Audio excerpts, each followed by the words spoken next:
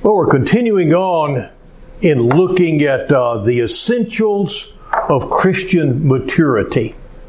And the passage that we're basing the whole series on is found in Hebrews, the 12th chapter, beginning with the 14th verse, where it says, "Pursue peace with all men and the sanctification or holiness, without which no one will see the Lord." And he goes on and he says, "See to it that no one comes short of the grace of God, that no root of bitterness springing up causes trouble, and by it many be defiled." As I was looking at that this past week, I was looking at how really grace begins, practicing grace, practicing sanctification, practicing the Christian faith begins in the home. And it's in the home where the children learn how to live holily. Though it's in the home that children experience God's grace. It's in the home where they experience their parents' grace and where they are taught what God is like. And as I was thinking about that, I remembered when I first got started walking with the Lord, He had a lot of cleaning up to do, a lot of self-centeredness to get out of the way, a lot of bad examples that I had to be gotten rid of, and I had to replace examples of how to be a parent with the way that God wanted me to be a parent. And as we turn our lives over to Him, He changes us.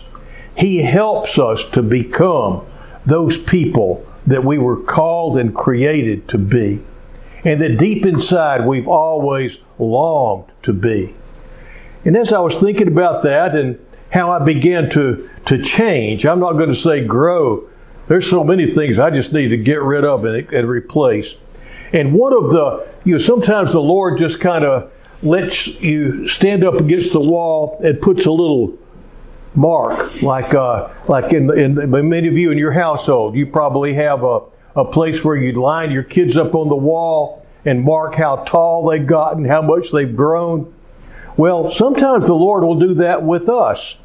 And He'll show you, see, you're in a different place now. And people around you can see you're in a different place now. One of those times happened in Jacksonville, Texas. And Sue and I were just talking about Jacksonville. I served there for quite a few years. And Joel, my son, our eldest child, was learning how to drive. And he needed some practice big time. And they were not letting him, they weren't driving around with him very much. They were just going to classes, it seemed like. And so we decided he needed some on-the-road experience. And so we got out on the highway going from Jacksonville to Rusk. Now, Joel was driving. He was doing just fine. And we got almost to Rusk on this highway. And the highway was 2 lanes, deep ditch, grassy.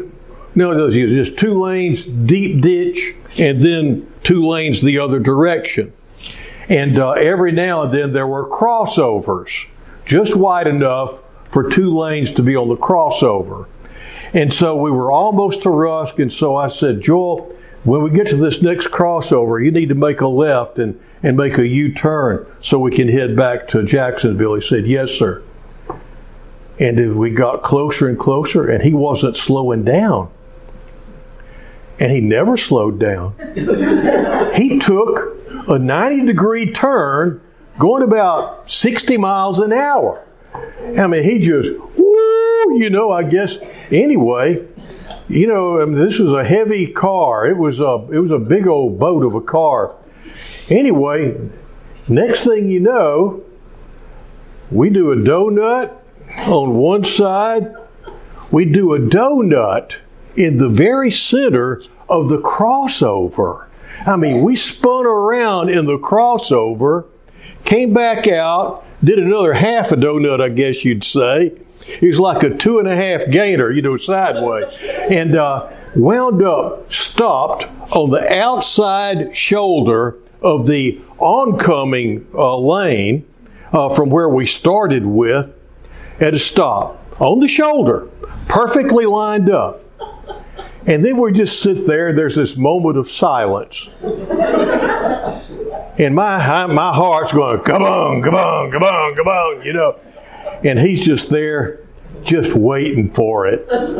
Because he knows what's coming. He was just starting to already hear the, what were you thinking? And all that sort of stuff that was getting ready just to rain down upon him.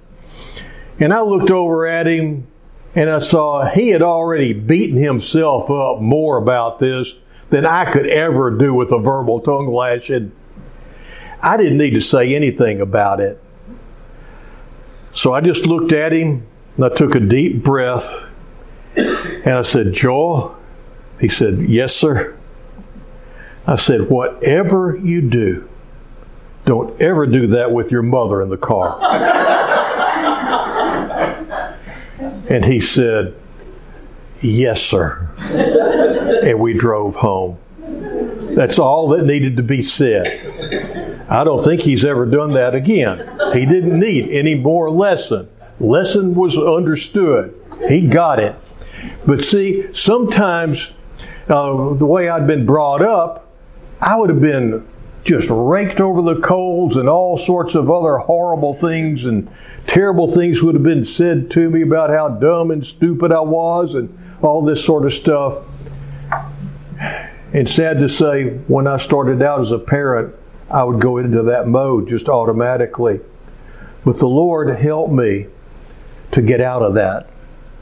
And He just kind of showed me, see, you've grown a little. Long way to go, but you've grown a little. And so we do see that in our, well, what I'm trying to say is that we're never going to be able to show our kids God's love, God's mercy, God's grace as fathers or mothers until we have experienced it in our own hearts and He begins to do a work in our hearts.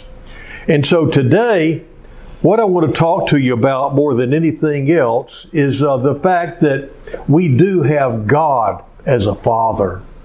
And oh, what a wonderful Father He is. And in so many ways, we as earthly fathers fall so short. And I hope today, you fathers, maybe you will hear the upward call to become more the father that God created you to be, no matter what age you are. It's never too late to change for the Lord.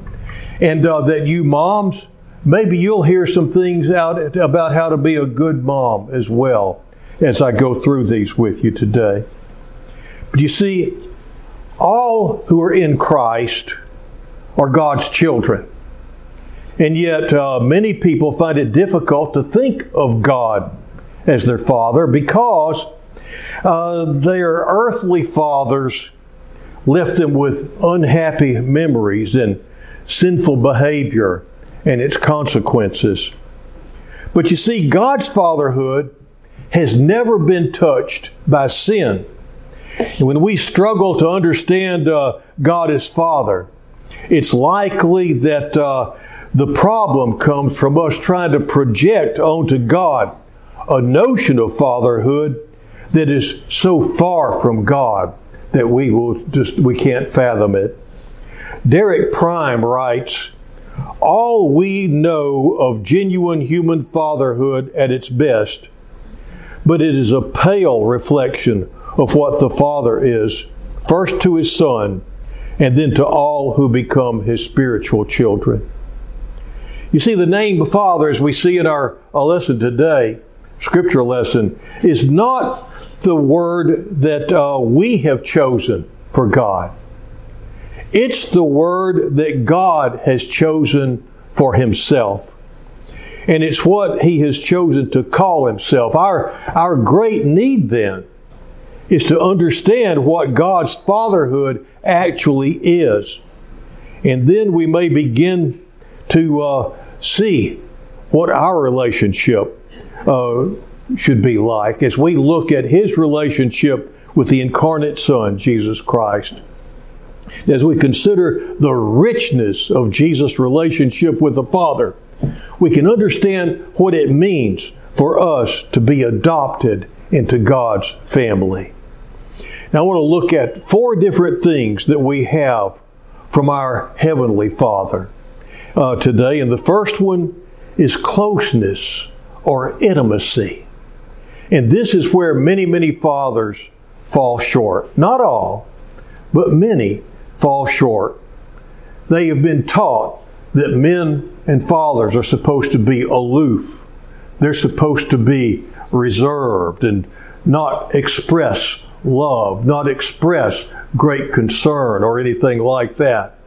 Intimacy is one of the things that many times earthly fathers don't share and don't give to children. And their children grow up looking for something to fill that lack that they have because of that. You see, for Jesus, God wasn't distant. He could converse with His Father openly and freely. And we see Him all through the Bible doing this. There are places where He's doing one thing with a crowd around Him, and He'll just pause and say, Father, I thank You for revealing this to babes and hiding it from the wise. And He just, every now and then, He'll just stop and talk to His Father, His Heavenly Father, while other people are even still around. He was that close to His Father. But one of the most intimate moments that we see is whenever Jesus is bowed in the Garden of Gethsemane. And He pours out His heart to His Heavenly Father. He knows what His Father wants. And He wants what His Father wants. But as He said, the spirit is willing, but the flesh is weak. And He poured out His struggle, His inner struggle, with His Heavenly Father.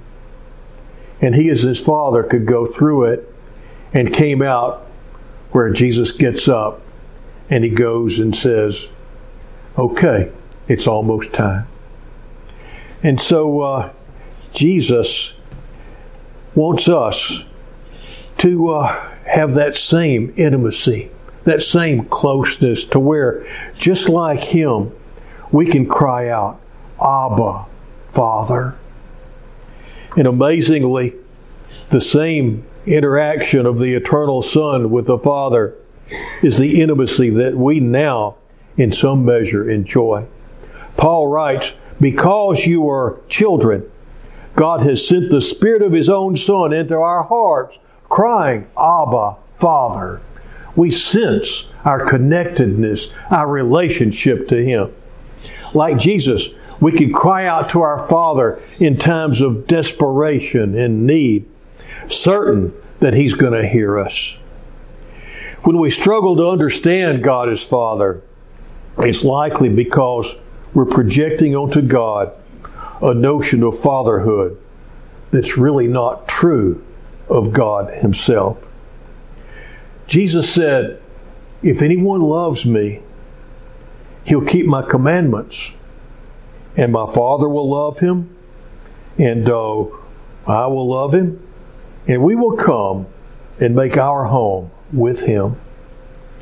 As children can make themselves comfortable in the home of a warm and affectionate Father, relaxing and sharing their lives without fear, so in Christ, we may know what it's like to be at home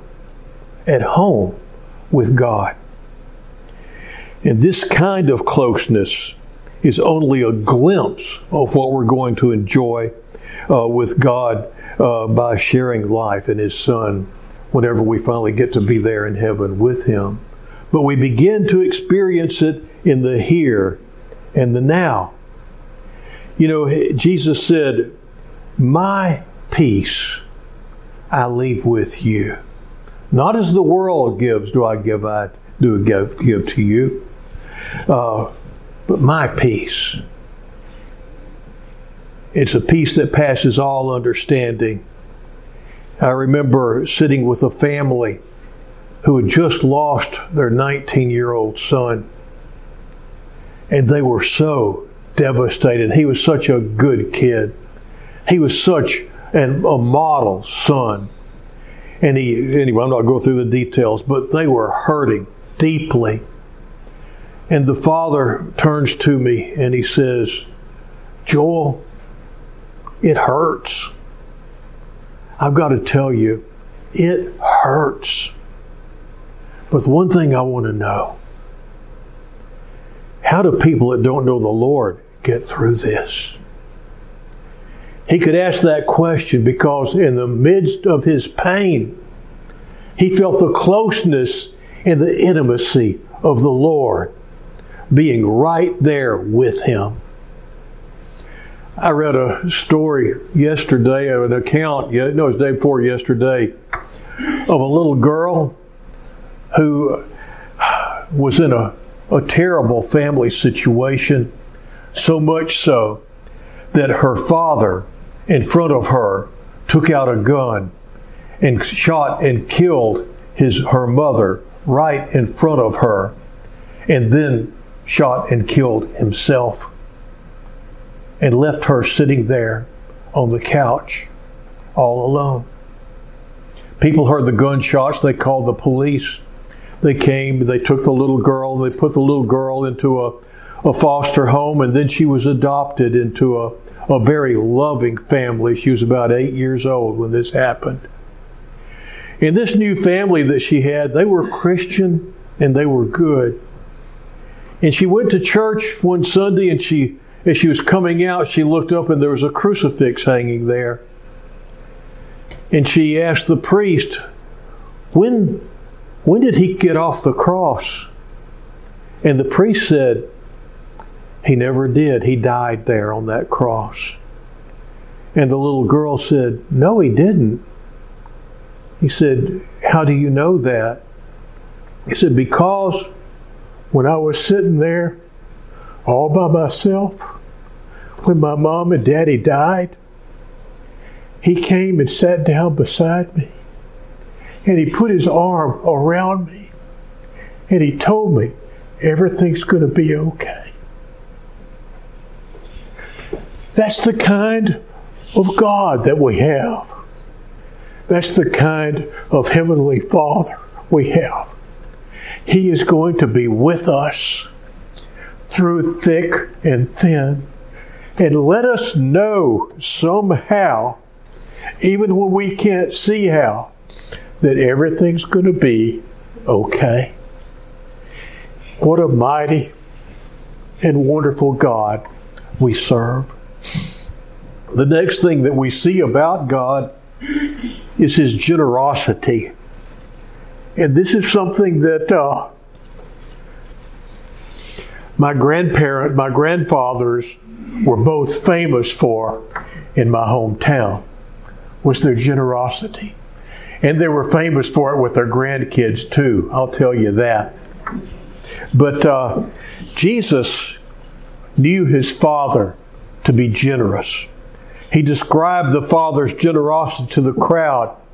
He said, if you then who are evil know how to give good gifts to your children, how much more will your Father who is in heaven give good gifts to those who ask Him? Jesus displayed God's generosity in His ministry by healing the sick, by driving out evil spirits, by forgiving sins, and even multiplying loaves and fishes so that hungry crowds could eat.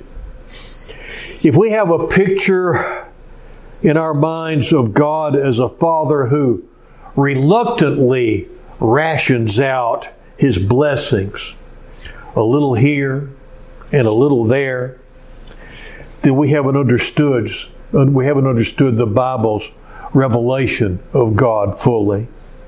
Our Heavenly Father is lovingly generous. He is generous in the extreme, and He loves to lavish His grace and His affection upon us. And we need to take Jesus at His word when He teaches us that God is far more willing to bless His children than we are willing to ask. Next thing is security. I've shared with y'all how growing up, when I first got cars, bought them myself, and all I could afford was hoopties, just little junkers, you know. In fact, my first car was a 51 Cadillac that I bought with the money that I got. I got the money for that from selling a hog. I think I paid $125 for it. It was a Grand Champion Fat Barrel. I mean, that was a lot of money back then. So anyway, an old 51 Cadillac. It's about 12, 13 years old when I bought it. Lots of miles on it.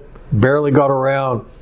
And the tires that I could afford to put on it, I like to call them racing slicks. But anyway, whenever I would get far out of town, there was a certain, even after I got older and married, there'd be a certain place coming back into town, getting close to my hometown, where all of a sudden I would start feeling more secure in a raggedy car, because I knew that I was close enough that if anything happened and I was stranded on the side of the road, my Father would come and help us out. And so there was always this sense of security when I got close to where my Father lived.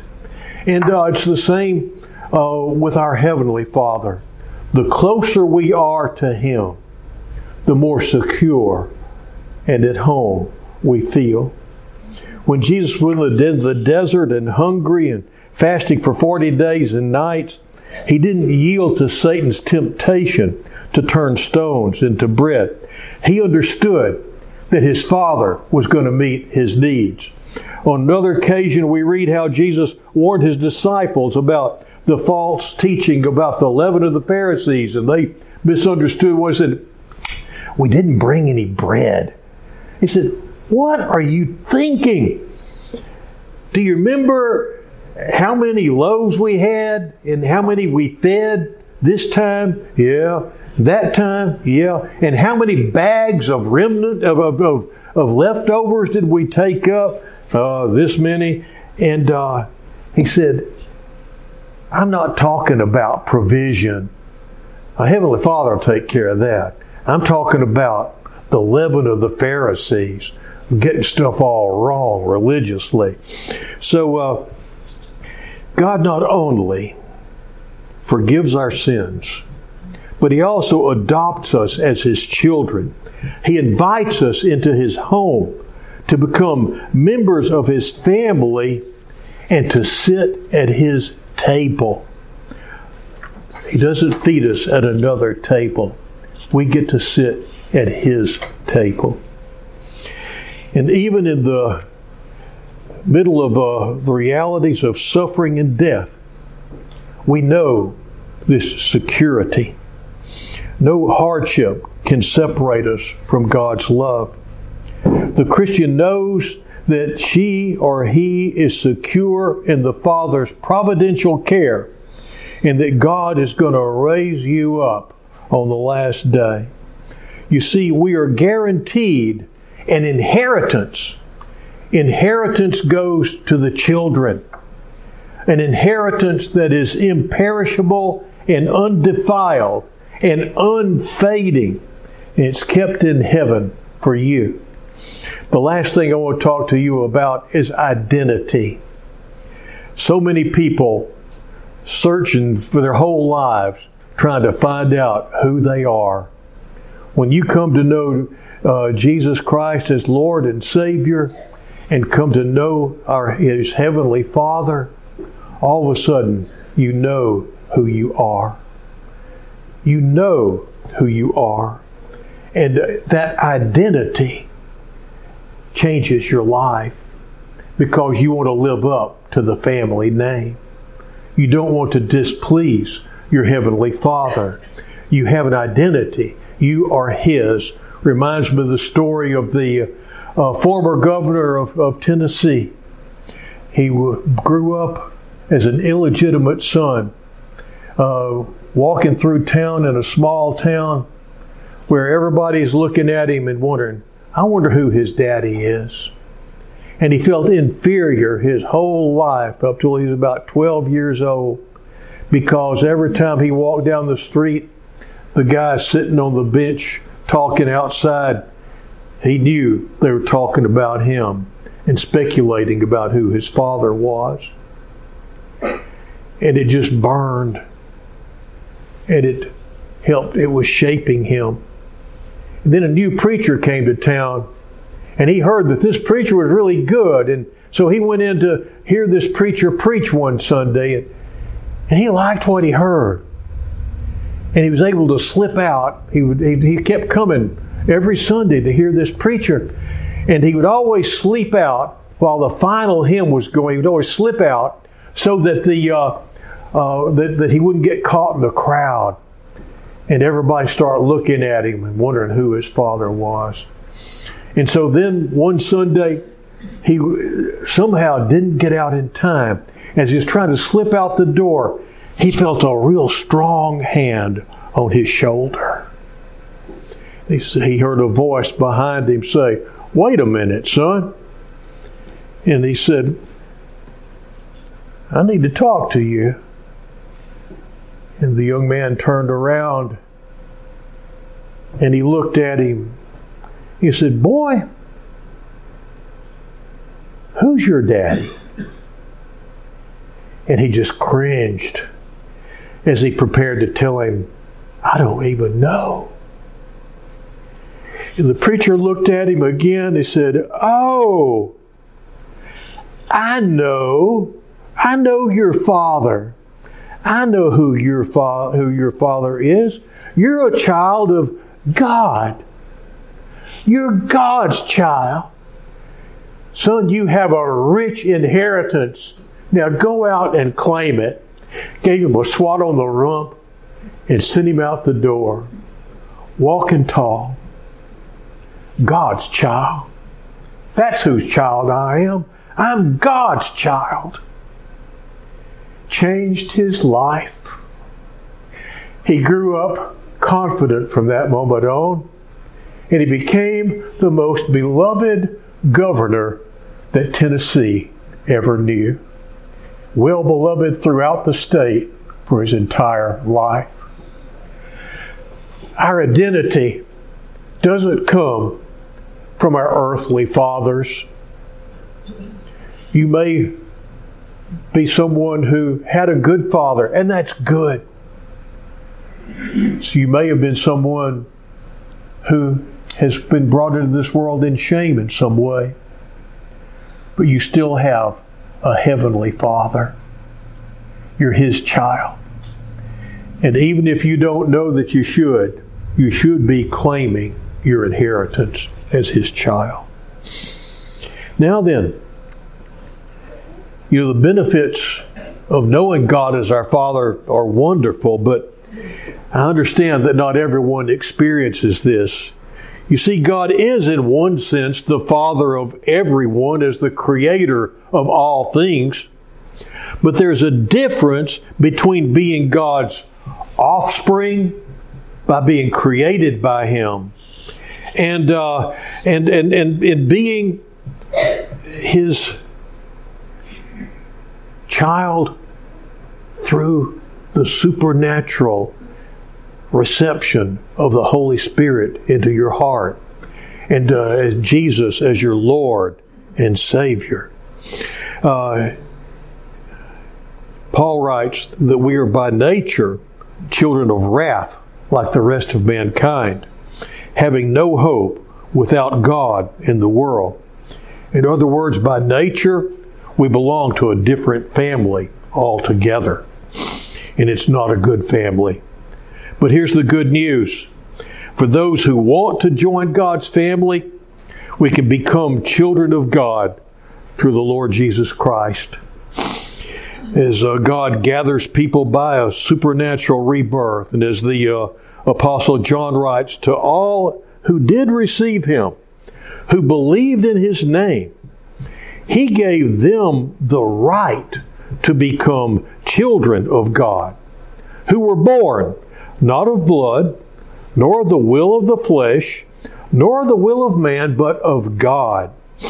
The grace of God enables us to turn away from sin and to turn to faith in Jesus and to gain spiritual life, real life, like we've never known before.